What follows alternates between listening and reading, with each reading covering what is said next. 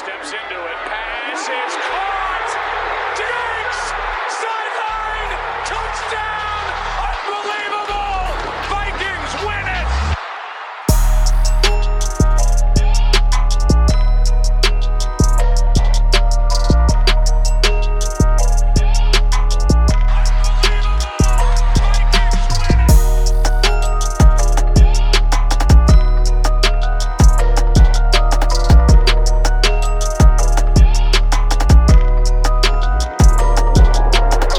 Welcome back to the Unbelievable Podcast. I am BJ Rydell, back here with my guy, Drew Mahold. And today, your Minnesota Vikings are 500, 3-3 record through 6 weeks of football as a result of a 34-28 victory over the Carolina Panthers. The Vikings made it a little bit harder than they probably needed to.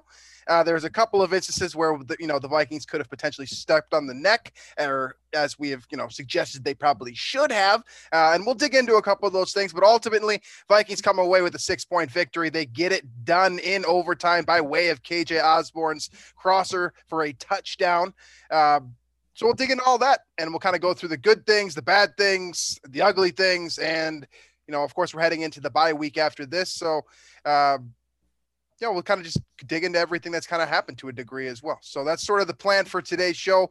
Quick programming note before we really get into it here. We will not have a Thursday show this week. We're going on bye week as well. So Drew and I will not have a Thursday show this week or a Tuesday show next week. The next time you guys hear from us, it will be Thursday of this following week when we're previewing the Dallas Cowboys. So just keep that in mind if you are an avid listener. If not, then you can just ignore the last 30 seconds of this show. So, all right. So let's get right into it here, starting with Kirk Cousins. Of course, it always boils down to Kirk Cousins. And at least for this season, it certainly seems like when it comes down to can Kirk Cousins give you a drive to tie up a game, win a game, push the game into overtime, etc. I believe, and I'm sure you will correct me if I'm wrong, he's only missed out on a game-winning drive or a game-tying opportunity one time this season, and that was the 14-7 loss against the Cleveland Browns. I mean, I think he's got, essentially 5 game-winning or game-tying drives in 6 games. Right. Now, obviously, they don't. Record books aren't keeping it that way because of missed kicks and because of fumbles that have happened. Mm-hmm. But you've got the Cincinnati game where he drove them down the field to and actually a successful field goal to send the game to overtime. Right. You've got the drive in overtime that week where Dalvin fumbled the game away, but fumbled. And I know there's some, disagreements about whether that call was correct or not, but week 2 drives the Vikings down the field against Arizona. They have a 37-yarder, obviously, as we know, the still undefeated Arizona Cardinals are that close from not being undefeated. Basically did it twice again against Carolina. He had the regulation drive down the field where they missed the kick in regulation, and then once again, the overtime touchdown drive. And then, of course, we know what happened with the Lions last week. So The guy – that's been, I think, the biggest criticism of him, really, right? I mean, am I wrong in saying that? For sure. Yeah. Definitely mine. I can't speak for everyone, but I think for the most vocal people that have an issue with Kirk Cousins, it has been the lack of winning the game or putting the team in a position to win the game when they need it most. Right. And he has answered that call to be better there. That's an A+, right? A+ grade. Now, the average starting quarterback gets that done. Overall, that's, I think, 6 opportunities he's had this year, maybe more, to drive the team down into scoring position when needed. And even with that Browns game, they obviously needed a touchdown. So that made the degree of difficulty there even harder. They were in field goal range for what it's worth there. So he's 100% on the year, getting the team into field goal range when they need a score. And of course the Browns one wasn't good enough because they needed a touchdown. Right. But this guy is, I'm trying to figure it out because I'm with you. That's been my biggest concern. He seems to become a shell of himself in crunch time. That's been the concern. That's been the criticism his entire career. When the game's flow is going well, when he's comfortable, when he's not dealing with a ton of pressure, guy's the best pocket passer or one of the best pocket passers in the NFL. We knew that about him. Mm-hmm. But now he's overcoming things, challenges that his team's dealing with. He is saving his head coach's job, overcoming very flawed game management and aggressiveness tactics, or lack of aggressiveness, if you will, in terms of closing teams out. He's overcoming all of that and still winning back-to-back games now, albeit against weaker opponents. But I'm going to really get the show on a heated start here. And I'm going to say Kirk Cousins belongs on the fringe of the MVP conversation. Now, that conversation includes probably 5 to 8 names because we're early in the season, very early. MVP conversation probably shouldn't even be happening right now, but that's what I'm doing right here. That's our job. So you got Herbert, you got Lamar, you've got Kyler, you've got Rodgers, Josh Allen. You've got Brady, you've got Josh Allen. Kirk is kind of like, if they're all out to dinner at a restaurant, Kirk's like seeing if they have an extra table or an extra chair to like scoot up to the table. Okay, that's what Kirk is. So he's kind of flirting with it. Honestly, if Joseph makes the kick against Arizona, I think he's sitting there at the table with him. So this Kirk Cousins, man, it's something poetic about him finally figuring out the whole crunch time play situation. The Vikings still being 3-3 because of other, issues that are going on. But you got to give the guy props. I mean, I feel like we've been rather tough on him overall for the show. Of course. But he's the reason this team has 3 wins right now, I think. At least the last 2 weeks, he's the guy that's carried them to those 2 wins. Absolutely. And to be honest with you, he did it twice yesterday, right? Against the Panthers, he set him up with the Greg Joseph field goal that unfortunately did not go through the uprights at the end of regulation.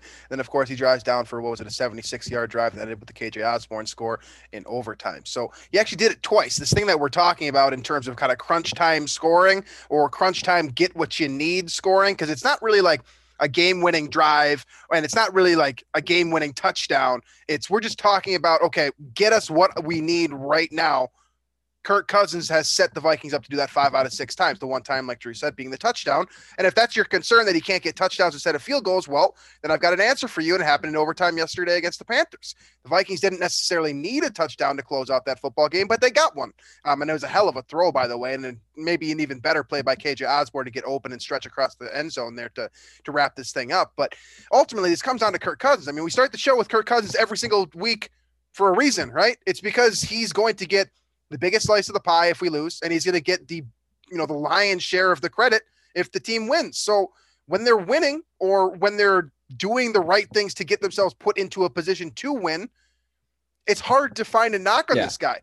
The biggest knock on him right now is the team's record. If we're talking about MVP conversation, you can't have an MVP be 3-3, but I mean, he's basically in the same crowd as Derek Carr for me. If the Vikings had one more win, they'd have a 4-2 record, right? And they'd look just like Derek Carr's Las Vegas Raiders. A situation where you don't expect him to be that good, but the quarterback's playing so well that the team is better than they are. That's kind of where I see Kirk Cousins. I don't really think he's on the same level. Like if Vegas was doing the odds, Vegas definitely has Kyler Murray, Josh Allen, probably those 2 guys for the most part at the very top of the MVP candidacy. Herbert took a hit yesterday. Herbert took a hit, yeah.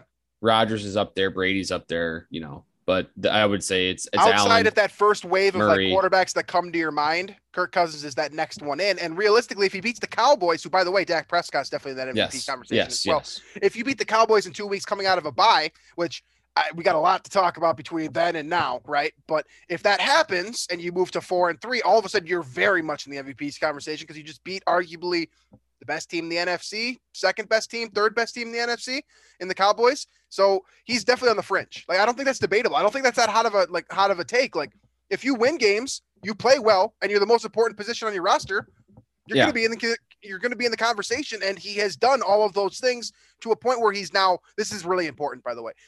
He's now elevating the play of the guys around him. He's getting more out of guys like KJ Osborne, right? He's getting more out of guys like Tyler Conklin, who's actually been a really good tight end this year, by the way. And you throw Dalvin Cook into the mix, and all of a sudden, like, this offense looks rather complete if they got better play calling or maybe more consistent play calling or maybe more aggressive play calling. And the more I watch this team right now, the more so this whole thing that Kirk's elevating the team, man, it really feels like Zimmer's old school philosophy and Kubiak's kind holding of them back now, right? Weird.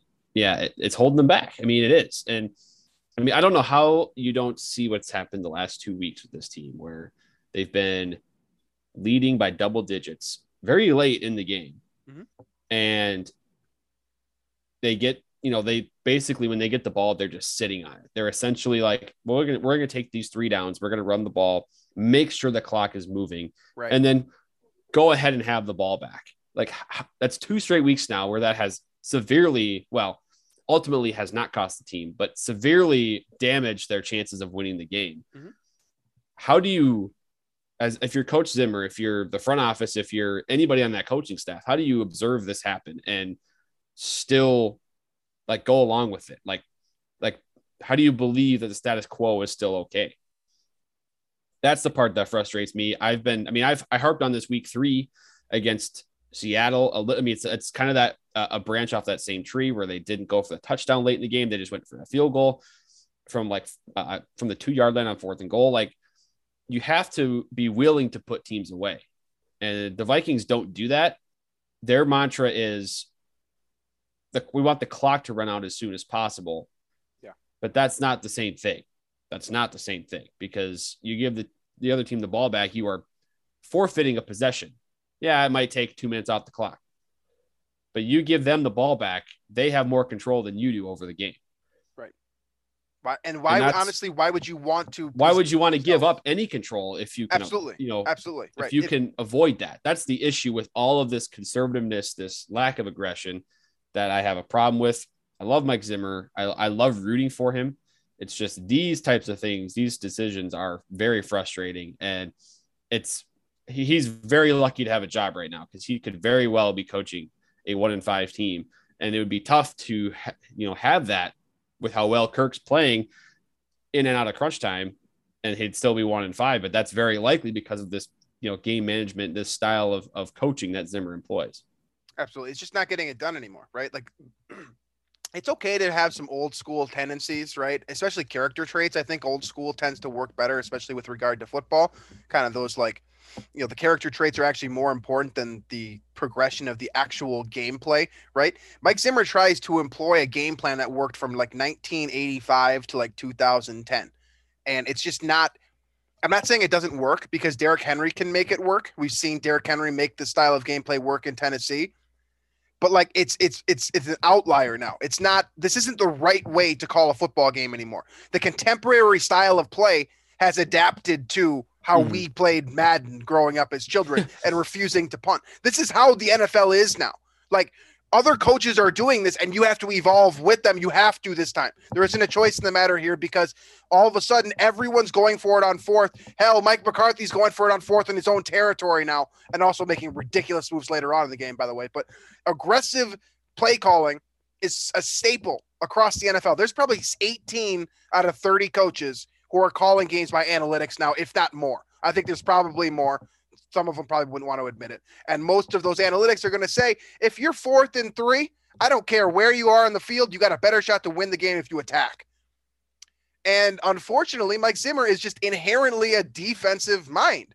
It kind of just goes into like the flaw of him being a head coach versus a defensive coordinator.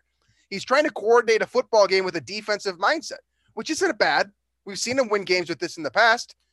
But what we have seen, especially in recent years, is that the offensive philosophy, as opposed to defending against touchdowns and instead attacking to get more touchdowns, is the way to go now. It just objectively is the right way for the way the NFL is moving right now. It's not just analytics anymore. Like, this is how it is. You got to evolve. Otherwise, you're going to start losing games in bulk. There's a lot of, like, it's just a wild circus that's happened where I'm like suddenly in on Kirk pulling this team up, carrying this team on his back. But it seems like now I'm not going to, remove Kirk from any fault of anything that happens in the first 50 minutes of a game or first 55 minutes of a game. He certainly missed, like, that first throw, the long one down to Jefferson when Jefferson destroyed that guy on that route, kind of that play action boot where Jefferson came back to the left side of the field. Kirk just totally missed him on that one. So there's mistakes he makes, but then, he's being required to do more in crunch time than he even needs to. 2 weeks in a row now, for sure. You could argue the Arizona game with, the fact that, maybe they could have even gone for the touchdown and the field goal, whatever. But it's baffling to me that they still do this run the clock out, run the ball only type thing. Don't even threaten to pass when they're trying to protect a lead. And that's the way they see it, right? They view it as protect the lead versus win the game. Do this to win the game. It's protecting the lead, not losing. That's what they're thinking. And that's the reason Kirk has had to save this team twice in a row now. And it's not sustainable. I mean, for as good as Kirk has been doing in this crunch time, we know his career rate in these moments is not as high as it is this season. So we as fans, or at least I'm anticipating that to come back to the median, right? Regress to the mean is that term that we use a lot, but Kirk's performance in these moments certainly won't last like this.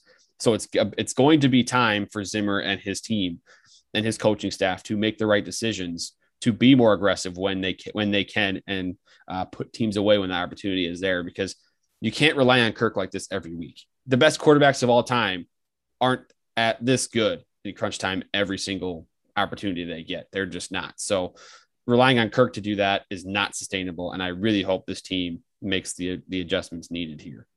Absolutely. And it's interesting because you get such a good performance from Dalvin Cook. He ran the ball 29 times for 140 yards. Both of us probably have issues with the amount of times he touched the ball yesterday as well, coming off of an injury, but that's neither here nor there. You really did have good balance offensively. It's just the style of play calling. And I think it's more the situational play calling than the play calling as a whole that bothers me. It's the 2nd and 14 give up play that really bothers me. Or, if you get, I can't even think of a good example off the top of my head, but basically what it comes down to is when you can tell the Vikings are running the football to chug clock as opposed to running the football to get yards. There's two different styles of play. And the Vikings basically start playing fourth quarter football like 2 minutes into the third quarter when they're winning. That's our problem. It's not necessarily that it's the wrong call, because Dalvin Cook, pretty damn good player. Well, it's the philosophy behind process. It's the wrong process. And sometimes it yields good results, which is that's the way it covers things up a little bit. And that's been Zimmer's philosophy this whole time. And 2017, it worked great because his defense was all-time efficient, all-time lucky in a way that they didn't have any injuries that year defensively. But there's just no way of having that anymore. Your defensive secondary is not as good as it was then. Your defensive line certainly is as good as it was then. So you have to make up for those poor decisions that you made then by being better at that now to compete with that team or have the success that team did. So there's, the funny thing is, we just talked about McCarthy. We get a Zimmer versus McCarthy game coming up here, which could be the toilet bowl of game management between head coaches, because both of those guys stink at it. So that's one game where I feel confident that, my team's head coach won't be trying to lose this game necessarily that much more than the opposing head coach, because they're both going to be bad at that. But I mean, even stuff like early on, those 2 fourth down decisions, they're settling for 25-yard field goals when you have 2 or 3 yards to go. Yeah, that's there you go. There's a bullet that's terrible. Point. Yeah, that's terrible. Can't do that. That doesn't work against the Cowboys for sure. It might work against. One thing I will say is that I think it's important for us to put this into a bit of a nutshell here and try to figure out. Well, we're not going to figure out. We're going to straight up know what happens against Dallas. Maybe this is the play calling for Carolina, because I did understand. Was it Aqib Talib that was on the broadcast yesterday? Jonathan Vilma, sorry. When Vilma was talking about at one point, by the way, I hate Jonathan Vilma, and that guy sucks a bunch. By the way, very ironic that he was trying to educate people on what a clean hit is. Yeah, screw that guy. He's the worst. Nice, good one. But he was talking about how, at one point there was a one of the Greg Joseph short field goals where they said something on the broadcast, like, obviously they're going to take the field goal here. And I'm like, in my head, I'm like Twitter searching Ben Baldwin's analytic rhythm or whatever. And I'm like, there's no way that's right. They're wrong for sure. Yeah. By the way, But it was wrong both times. It was wrong both times. Yeah. But he was saying, Vilma was saying, like, okay, you know, you can play defense against this team. And then you look at the stat sheet, 17 for 41. No, Darnold was bad. Darnold was terrible. So like maybe, and this is literally pushing a little bit, like we're giving a little bit more than I think I really even need to Mike Zimmer here by just saying, all right, maybe this is the play call for Carolina. If you're 4th and 3 and it's a 27-yard field goal against Dallas, okay, like you have to go there. Mm-hmm. Carolina, I'll give you a little bit more leeway, Mike Zimmer, but like I'm saying it now, like this process has to change against an offensive team. I'm gonna try to an offensive juggernaut. You for sure can do that. That was the same concern that I was. I'm assuming it was my buddies about it. I was texting my buddies about that yesterday, and it was like, because I was saying that very first drive where I think they got, I think it was a 4th and 2 or 4th and 3. They settled for the 25-yarder, and I immediately was like, you have to go for it here. And they're like, well, no, I don't know. You're not that scared of them, and that's the one argument I can understand because they had Darnold's number all day. Yeah, he was not. I mean, he wasn't scary all day. I mean, I credit to him for making that first 4th down throw when they were back in their own end zone. They needed to go 90-some yards. I'll give him credit for throwing it. I'm not giving him credit for catching that football. That was disgusting by the Vikings defense to allow that on 4th down. Well, okay. Well, here's the thing. You made him throw a 30 plus 35-yard ball in the air down the seam on a dime to their, is it backup tight end? I don't know if he's the starter or not, but it's not like Kendricks was a little bit trailing him. Sure. Was that Ian Thomas that caught that one? Yes. Yeah. That's the backup tight end. Yeah. So that's the throw we're giving Darnold on do or die 4th and 10 in his own end zone. Go for it, man. You make that throw based on how that game's going. Have that. Yeah. Okay. And he did it. So credit to him there. Okay. Fine. How about the second one? The second one was bad too. They shouldn't have even had the opportunity to tie that football game, let alone get the 2-point conversion in addition to it, by the way. Right. No, and defensive breakdowns there for sure, but 95% of the time, Vikings defense played this game pretty well. Mm-hmm. I don't have issues with that. Obviously, the blocked punt is part of the reason they were in the game. So I think the defense is there. I think 28 points is very misleading for how well the Vikings defense played in this game. Yeah. This defense is coming around. They're rushing the passer well. One stat I saw yesterday, and I am very excited about it. The Vikings defense has they've allowed 34 third down attempts. 34 third down attempts in the second half of games this year. Mm-hmm. 2 of them have been converted. Teams are 2 for 34 on third down in the second half against the Vikings this year. That is insane. That's just think. I mean, that is bananas. That's now the Panthers kept converting on 4th down yesterday, so kind of 2 for 2 yesterday. Kind of messes up those numbers, but that's insane to think about. 2 for 34. Yeah, wow. That's vintage Zimmer right there. That's incredible, and honestly, it does lend some. It lends some to how they performed against Carolina yesterday. They were 2 for 12 overall yesterday on third down. Sam Darnold and the Panthers were. And by the way, they had 306 total yards in basically 4 3/4 quarters of football. That's pretty incredible. The Vikings had like 600. Yeah, close to 600, 571. So basically the Vikings offense doubled the output of the Panthers offense, which I know Christian McCaffrey wasn't there, but it's not like Chuba Hubbard played poorly. Like he was maybe the best player on their offense for most of the game, with the exception of maybe DJ Moore that escaped for a couple of plays. You take away the play where Patrick Peterson got injured. You take away that throw down the seam to Ian Thomas. That sucked. You take away that 4th down, the second 4th down conversion.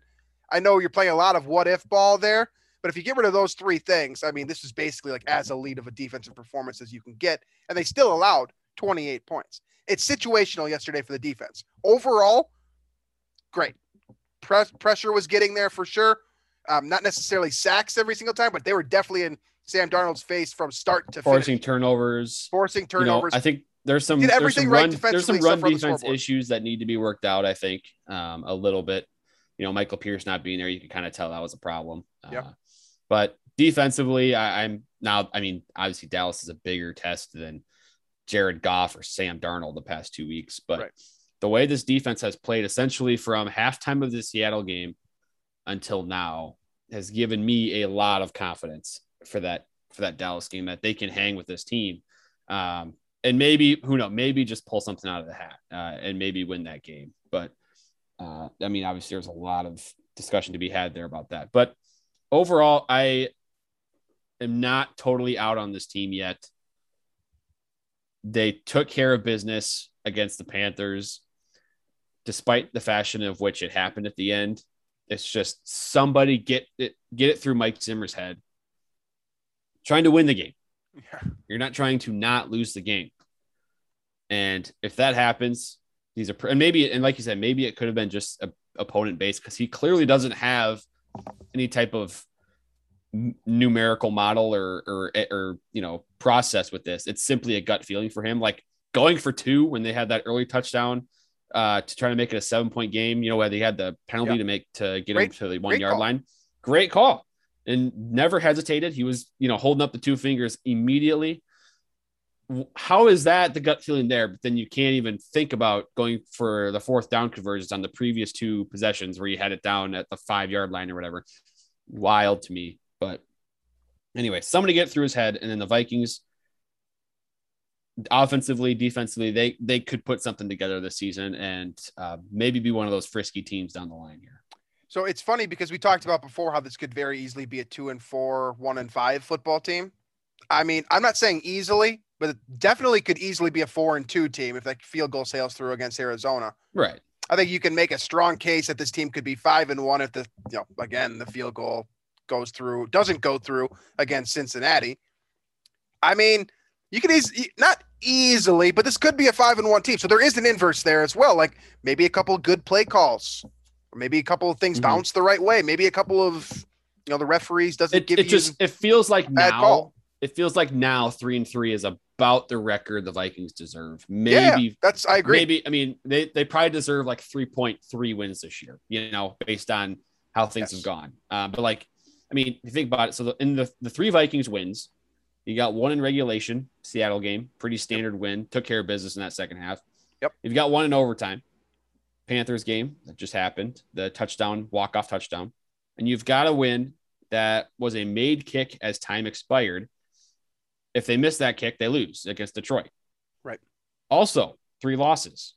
Regulation loss to the Browns, which had a chance at the end, but, not really a chance if it's a Hail Mary. They lost in overtime against Cincinnati. And then you have a missed kick as time expires that if that was made, it'd be a W against the Cardinals. So it's perfectly symmetrical season right now. It's classic Vikings to be average at 3-3, but I did see today, if the playoffs were to be concluded right now, the Vikings would be the 7th seed going to, I think it was Tampa. No, Dallas. I don't remember, but it's just classic. Like that's exactly where the Vikings schedule or strength of loss or something. That plus the Vikings have already 2 losses against AFC opponents, so their conference record is still intact. Yes, of course. That's got them in the advantage there for the 3-3 teams. But it's just perfect Vikings to be, in that wild card spot going into the bye. Absolutely, and honestly, this is where you want to be after the start the Vikings had. Right, we talked about it on the last show. Like if you can get back to 3-3, I know the road sucks coming out of the bye week. What is it? You start with Dallas, then it's Baltimore, LA, and Green Bay in successive weeks. So you got 4 straight. You got a month of playoff caliber football, basically, which is great for us as fans in terms of viewership. But like, you're going to need to come away at least 2-2 out of those 4 games. And I don't right now, as of October 18th, I don't see 2 wins in those 4 games. Now things can change. Someone could get hurt next week, and all of a sudden the Vikings are looking at 3-1 potentially, right? Something could happen. Now, it's also got to keep in mind, Patrick Peterson just went on IR today. It's going to be the Cam Dantzler show for real now for at least 3 more weeks. It's good timing in the sense that you do get the bye week and potentially, give him more opportunity to rehab that a little bit more. But ultimately, you're in a position where you control your own destiny again. You can, if you beat Green Bay twice, hey, you're right back in this thing. They do control their own destiny, which is that's good, right? That's based on how week 1 went. We'll take it. We'll take it. But This next 4 games is will tell the story of this team. I think if they can manage their way through this, win a couple of them. What is it? So it's Dallas, Baltimore, Chargers, and then Packers, I believe. Is that the order? Yep.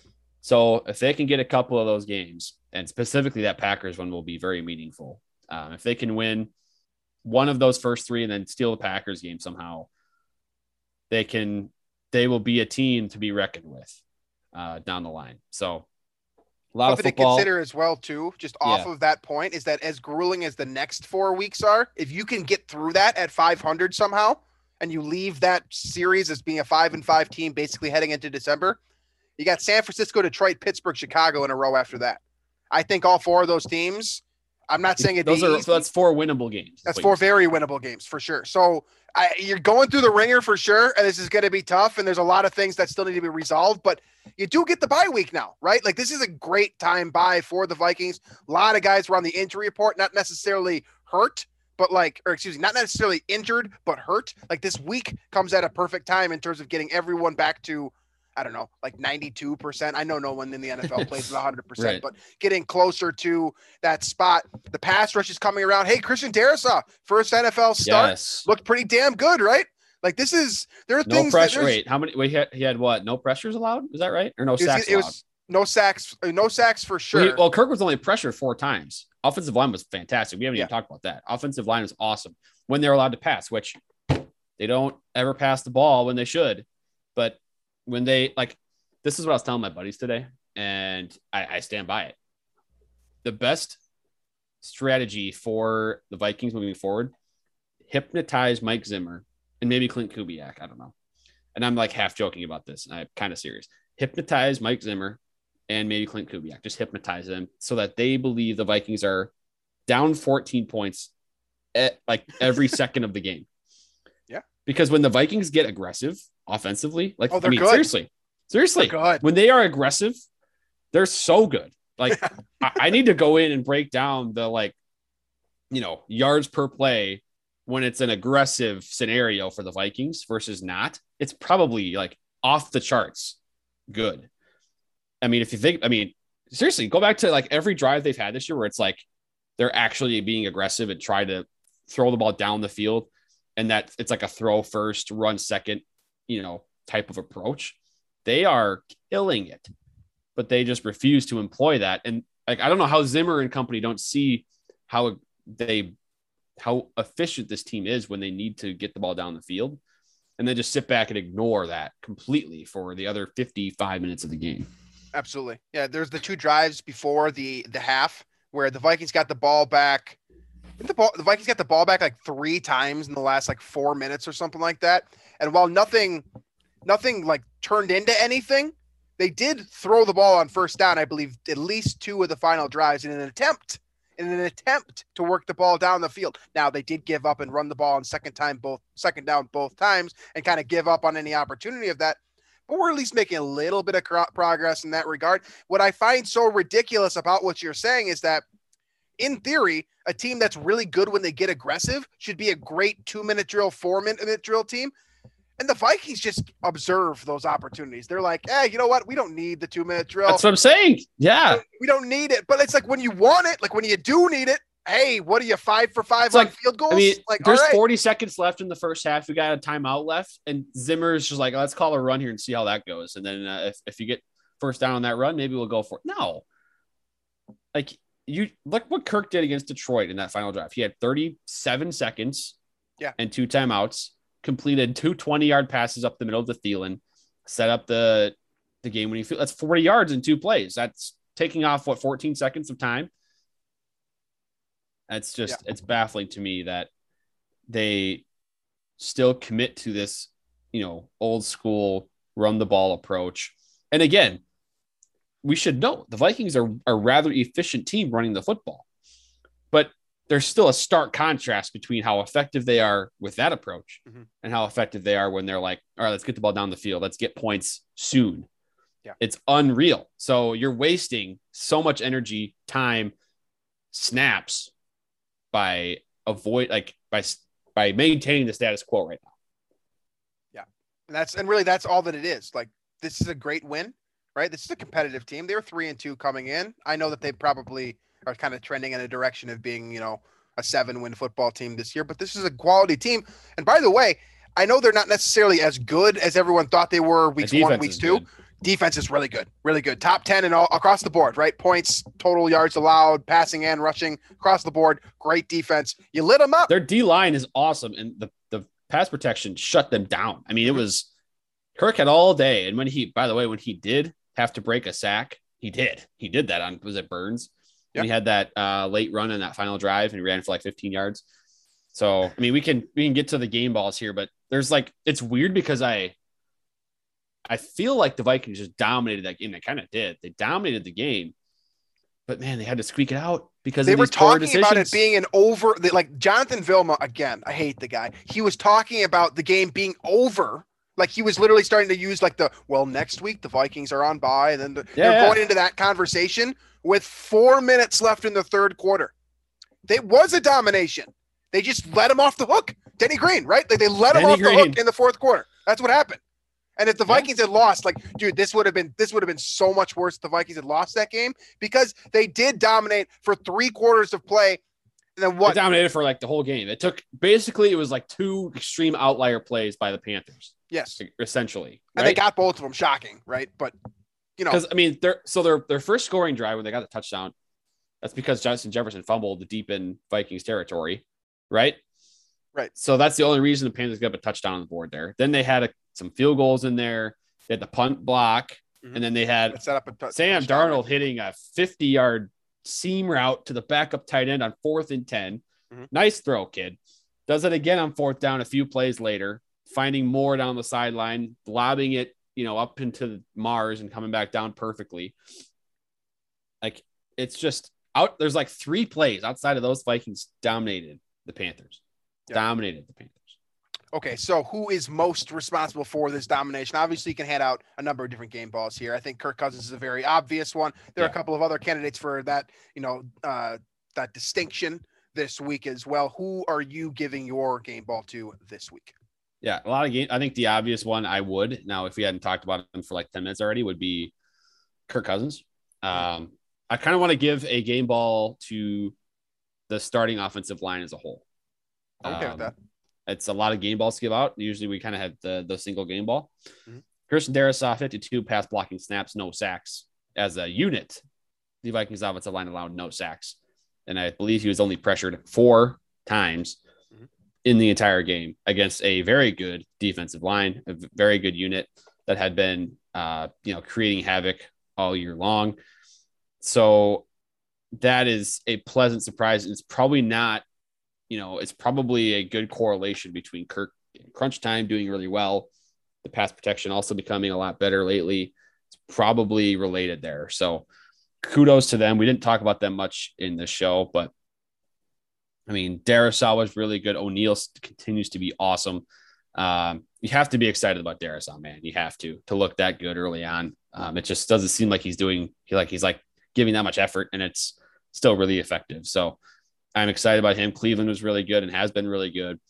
It's just it's been a while now, a couple of games here where they've played really well. That's fine. I'm not going to believe it until they get through this next 4-week stretch and are still maintaining that same performance, but a really good game against Carolina. Yeah. And there are, for what it's worth, being a 500 team, there's generally a lot of reasons for optimism moving forward. And on the other side, a lot of reasons for pessimism. And the Vikings definitely fit that bill, right? But if you are on the train of, I am optimistic about this team moving forward, and I think I would categorize myself as such, based off of at least the last 2 performances individually from our quarterback, as well as the defensive effort. But the real point thing right there is what you're talking about with the offensive line.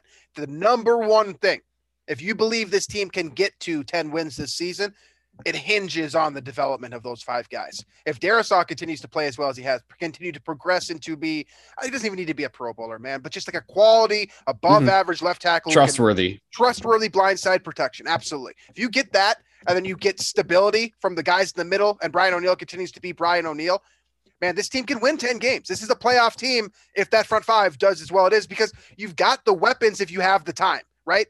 That's the Vikings issue. If you've got the time up front, You've got Adam Thielen, Justin Jefferson, KJ Osborne, who we haven't talked enough about for being a 75-yard game-winning touchdown guy this show.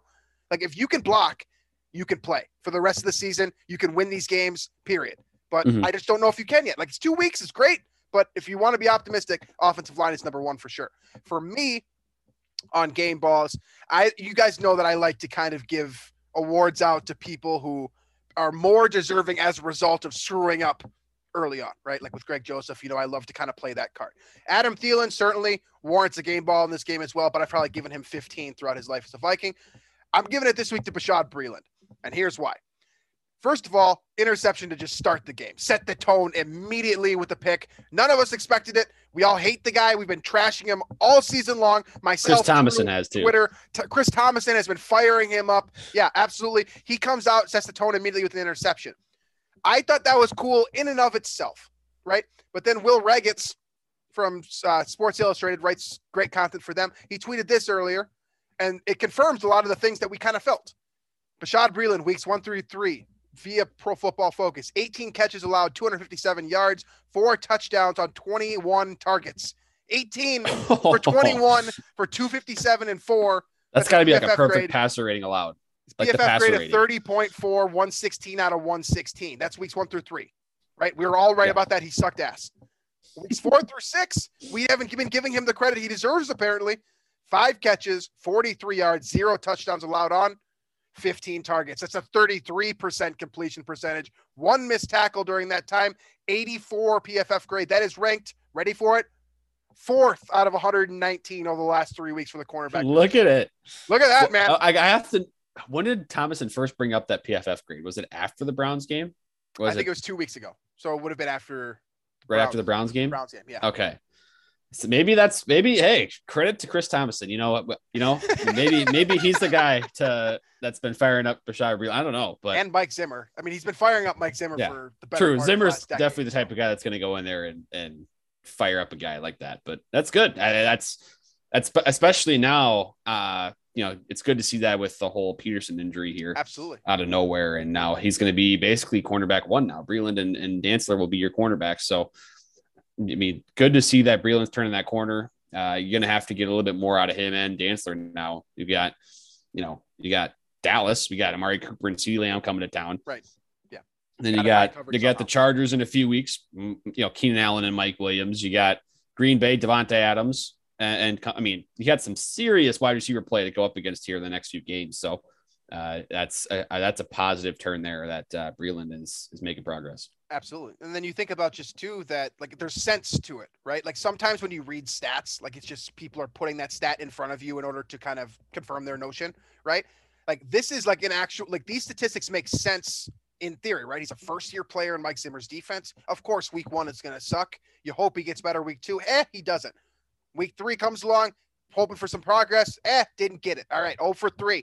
Get to week 4, starting to see a little bit of progress. And ultimately you get to the point where he is now a playmaker, at least for 1 game. He was a playmaker in Carolina. That's why he gets my game ball. And you're right. I mean, he set the tone, and he's going to need to be a guy, an important fixture on this defense, because we saw how good this team could be if they can play coverage. I mean, that was under 50% passing for Sam Darnold yesterday. That's incredible coverage. It was incredible. Close. 17 for 41. I mean, if Breeland does his job, continues to progress in this defense, I mean, Chris Thomas is not going to have anything to say, man. Like those first 3 weeks are history. I'll forget all about what I really want next time Breeland speaks to the media. I want him to open up with like that stat from Will. Let's start with that. Hey, I got something. They see him too. Like we've had agents reach out to us before, like, hey, I like that stat a lot. Post that everywhere. Like we know that they see it, and I'm sure he found that. I would love for him to be like wearing it on a shirt of his PFF stats for the last 3 weeks or something like that. But regardless, great play for Bashaud Breeland. Great play, honestly, by the secondary as a whole. A couple of these guys like Xavier Woods, like just make kind of like these smaller plays that we don't even talk about on the show the next day, but they have intrinsic value to what we're doing defensively. Armon Watts had a sack yesterday as well. I mean, this is really all, this is a very solid performance as a whole by the Vikings defense. Heading into the bye, a lot of reasons for optimism. I hope that especially when you're coming off of a win going into the bye, you kind of focus on the good things and try to add to that as opposed to, some of the not so great things that we may have forgotten more about over the last couple of weeks, but we'll see what happens. Heading into the bye, we'll kind of round it out with this since we didn't talk much about this. What do you want, like outside of the obvious, get healthy, right? Get right for when you play Dallas. What would you like to see over the next week coming into Dallas? What would you look if you are Ziggy Wilf? What are you writing in your email that you want your guys to focus on during bye week outside of rest and relaxation? I want Mike Zimmer to see a consultant about modern game management. I mean, I'm not even like kidding. Like I'm serious. Like that's something that is significantly hindering this team, I think. And I don't know how much of a blueprint or a fingerprint Zimmer has on the offense or like the play calling, anything like that with Kubiak. And maybe Kubiak just feels like he's being held down by Zimmer's style. I don't know, but something needs to change. Something needs to change there. It shouldn't, beating these teams should not require, especially after you've had a double-digit lead, should not require a come from behind drive to score points, but it has a couple of times now, and it's bothersome. So I seriously do think that's a huge component to this team becoming a contender here, is figuring out when to be more aggressive on those calls, whether it's to kick or not to kick, whether it's just simply running the ball into the ground when you have a lead and then punting possessions away. You got to be more aggressive. It's funny that you say that, because I keep going back to this kind of conversation that I think it was honestly a we thing and not just a me thing, but I think it was Ted Glover was on the show, and this would have been like 6 years ago when we were doing about the labor back when both of us were writing sports and doing, more consistent stuff. And something Ted said, I thought was not necessarily, I didn't think it was dumb, but I thought he was wrong at the time. He said something along the lines of, to the effect of, the difference between a good team and a bad team almost always is the head coach. And in my head, I'm kind of thinking, it's probably the quarterback. It's probably the superstar, edge rusher, whatever. But if you really think about it, and like as I've kind of grown as a football fan, as I've watched more football games, as I've taken in kind of different schematics, different things that are going well, the reason why a team is playing well, it almost always does come down to that head coach, man. Like really on a consistent basis, the teams that are good week in, week out, with the exception of maybe Green Bay, they always have a great guy calling the plays, making the decisions, doing whatever it takes to win. It really comes down to the McVay. It comes down to, Pete Carroll. I mean, it came down to Cliff Kingsbury right now. Cliff Kingsbury, yes. It comes down to the guy that's leading the charge, the guy that has the final say. And I think he's right. Reed. Ted's right about that. Absolutely. Andy Reid, like people are going to say, well, that's the Patrick Mahomes show.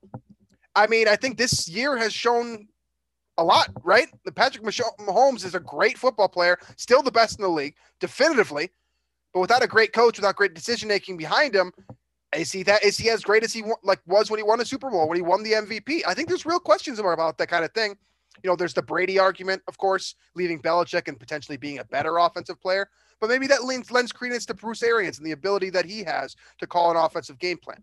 So it's just something to think about. I think there's really something to that. And I think that you're right, that if the Vikings can get better at one thing outside of getting healthier during the bye week, it's just being more progressive offensively, reviewing the analytics. Just give them some time, right? Like, I don't like analytics either. I'm not a math guy. I've talked about this plenty of times. I don't think you are even that much of a math guy either. But there's objectively correct information out there that if you were just to scan it, you could see, okay, why this kind of does make sense. 4th and 2, if we get this, man, I mean, we're going to be winning. And if we don't get this, well, okay, it's ultimately it so sense. The problem that is these coaches and kind of the old school philosophy is you're trying, basically what you wanted, they're doing is putting off the most decisive moment of the game. Yes. Just until they're kicking that part down the road. When you can just do it now. And most of the time when you do it now and you have the ball in your hands and control of it, it's better mathematically, analytically for you to do that. And you also don't create that clutch moment, right? By the way, right? Like the clutch moment is fun for us as fans. It's entertainment wise, yes, but you don't even need the clutch moment that sometimes. Yeah, you don't even want it. That's why you love that 2-point. Yes, and then if that goes wrong, then the spiral in the media is that much worse. If it was a clutch moment, there might not be. I mean, there doesn't need to be that that climax moment of the game where it's like this play is do or die. Vikings keep having that because they're scared of making that decisive moment earlier and just taking it by the horns. Instead, they're kicking it down the road and letting the other team have control of it with the football when the Vikings can do it themselves with a very high-powered offense, with one of the best running backs in the game, 2 of the best wide receivers in the game, really, really good pocket passer. And, our offensive line is playing really well right now. No, they don't want to do that. They want to instead give the ball to the other team and they can have control of it. The most frustrating thing, it makes no sense to me. I'd love to have somebody try to like talk me a little bit off the edge here, because I am losing my mind a little bit as I talk more about this. Control the moment. I think that's a great place to end this show. Control the moment. If the Vikings can do that, I mean, I think they really can win some of these football games down here, right? Especially if you're playing against a coach like Mike McCarthy, who could spend a little time looking over analytics and the fourth down decision making and just general decision making as well. So good opportunity for the Vikings here coming up. This is a great way to go into the bye week. I know it may not have necessarily felt like it, given what happened in the fourth quarter, and but ultimately, like, you get the high, right? Like this was good, right? Like this is a great feeling to walk into the bye week with, even if you did have to fight a little bit harder than you needed to. I mean, KJ Osborne has to feel more confident coming out of the bye now. That's the biggest moment of his life. He just put millions of dollars into his pocket. Like, think about how game changing that is for him. He's been the best number 3 receiver, since Jarius, right? I mean, has to be Jarius, right? Yeah. So this is a lot of fun, guys. We're in the position where you want to be, right? Like, if you think you're a good football team and you think you're a competitive football team, this is where you want to be. You've now climbed out of the cellar. You are at the kind of the summit of the hill, if you will. And now it's time to climb the mountain. And unfortunately, that mountain is Dallas. What is it? Baltimore, Chargers, Green Bay in succession, beginning on, I believe it was, what is it? It's Halloween. October 28th. It's Halloween. Yeah. So could get spooky. Gonna be a spooky one. Yeah. Okay. All right.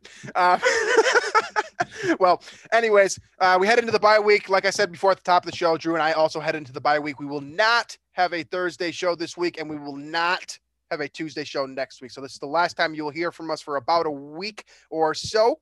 I hope you enjoyed listening to the show.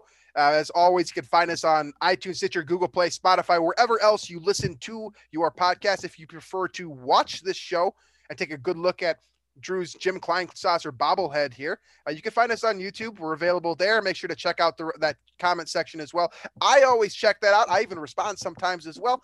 And if you want to see the rest of what we're doing at Climbing the Pocket Network, make sure to check us out on Daily Norseman. As I say at the end of every show, there's guys doing live shows Monday through Friday, a couple of podcasts sprinkled in there as well. A lot of different content creators and different kind of voices and styles. So if you don't like us, you might like one of them. So go ahead and check that out. And of course, Daily Norseman is kind of our home base. So make sure to check out the content that they are providing. And you'll find us there as well. So as always, folks, we appreciate you taking the time to listen to us. This was a fun one. I'm very glad we get to go into the bye with a win and a 3-3 record instead of a 2-4 gloom and doom show. We'll see you guys in a couple of weeks here, or about a little over a week here. And we're looking forward to previewing that Dallas game. So thanks as always for listening. We'll catch you guys next week.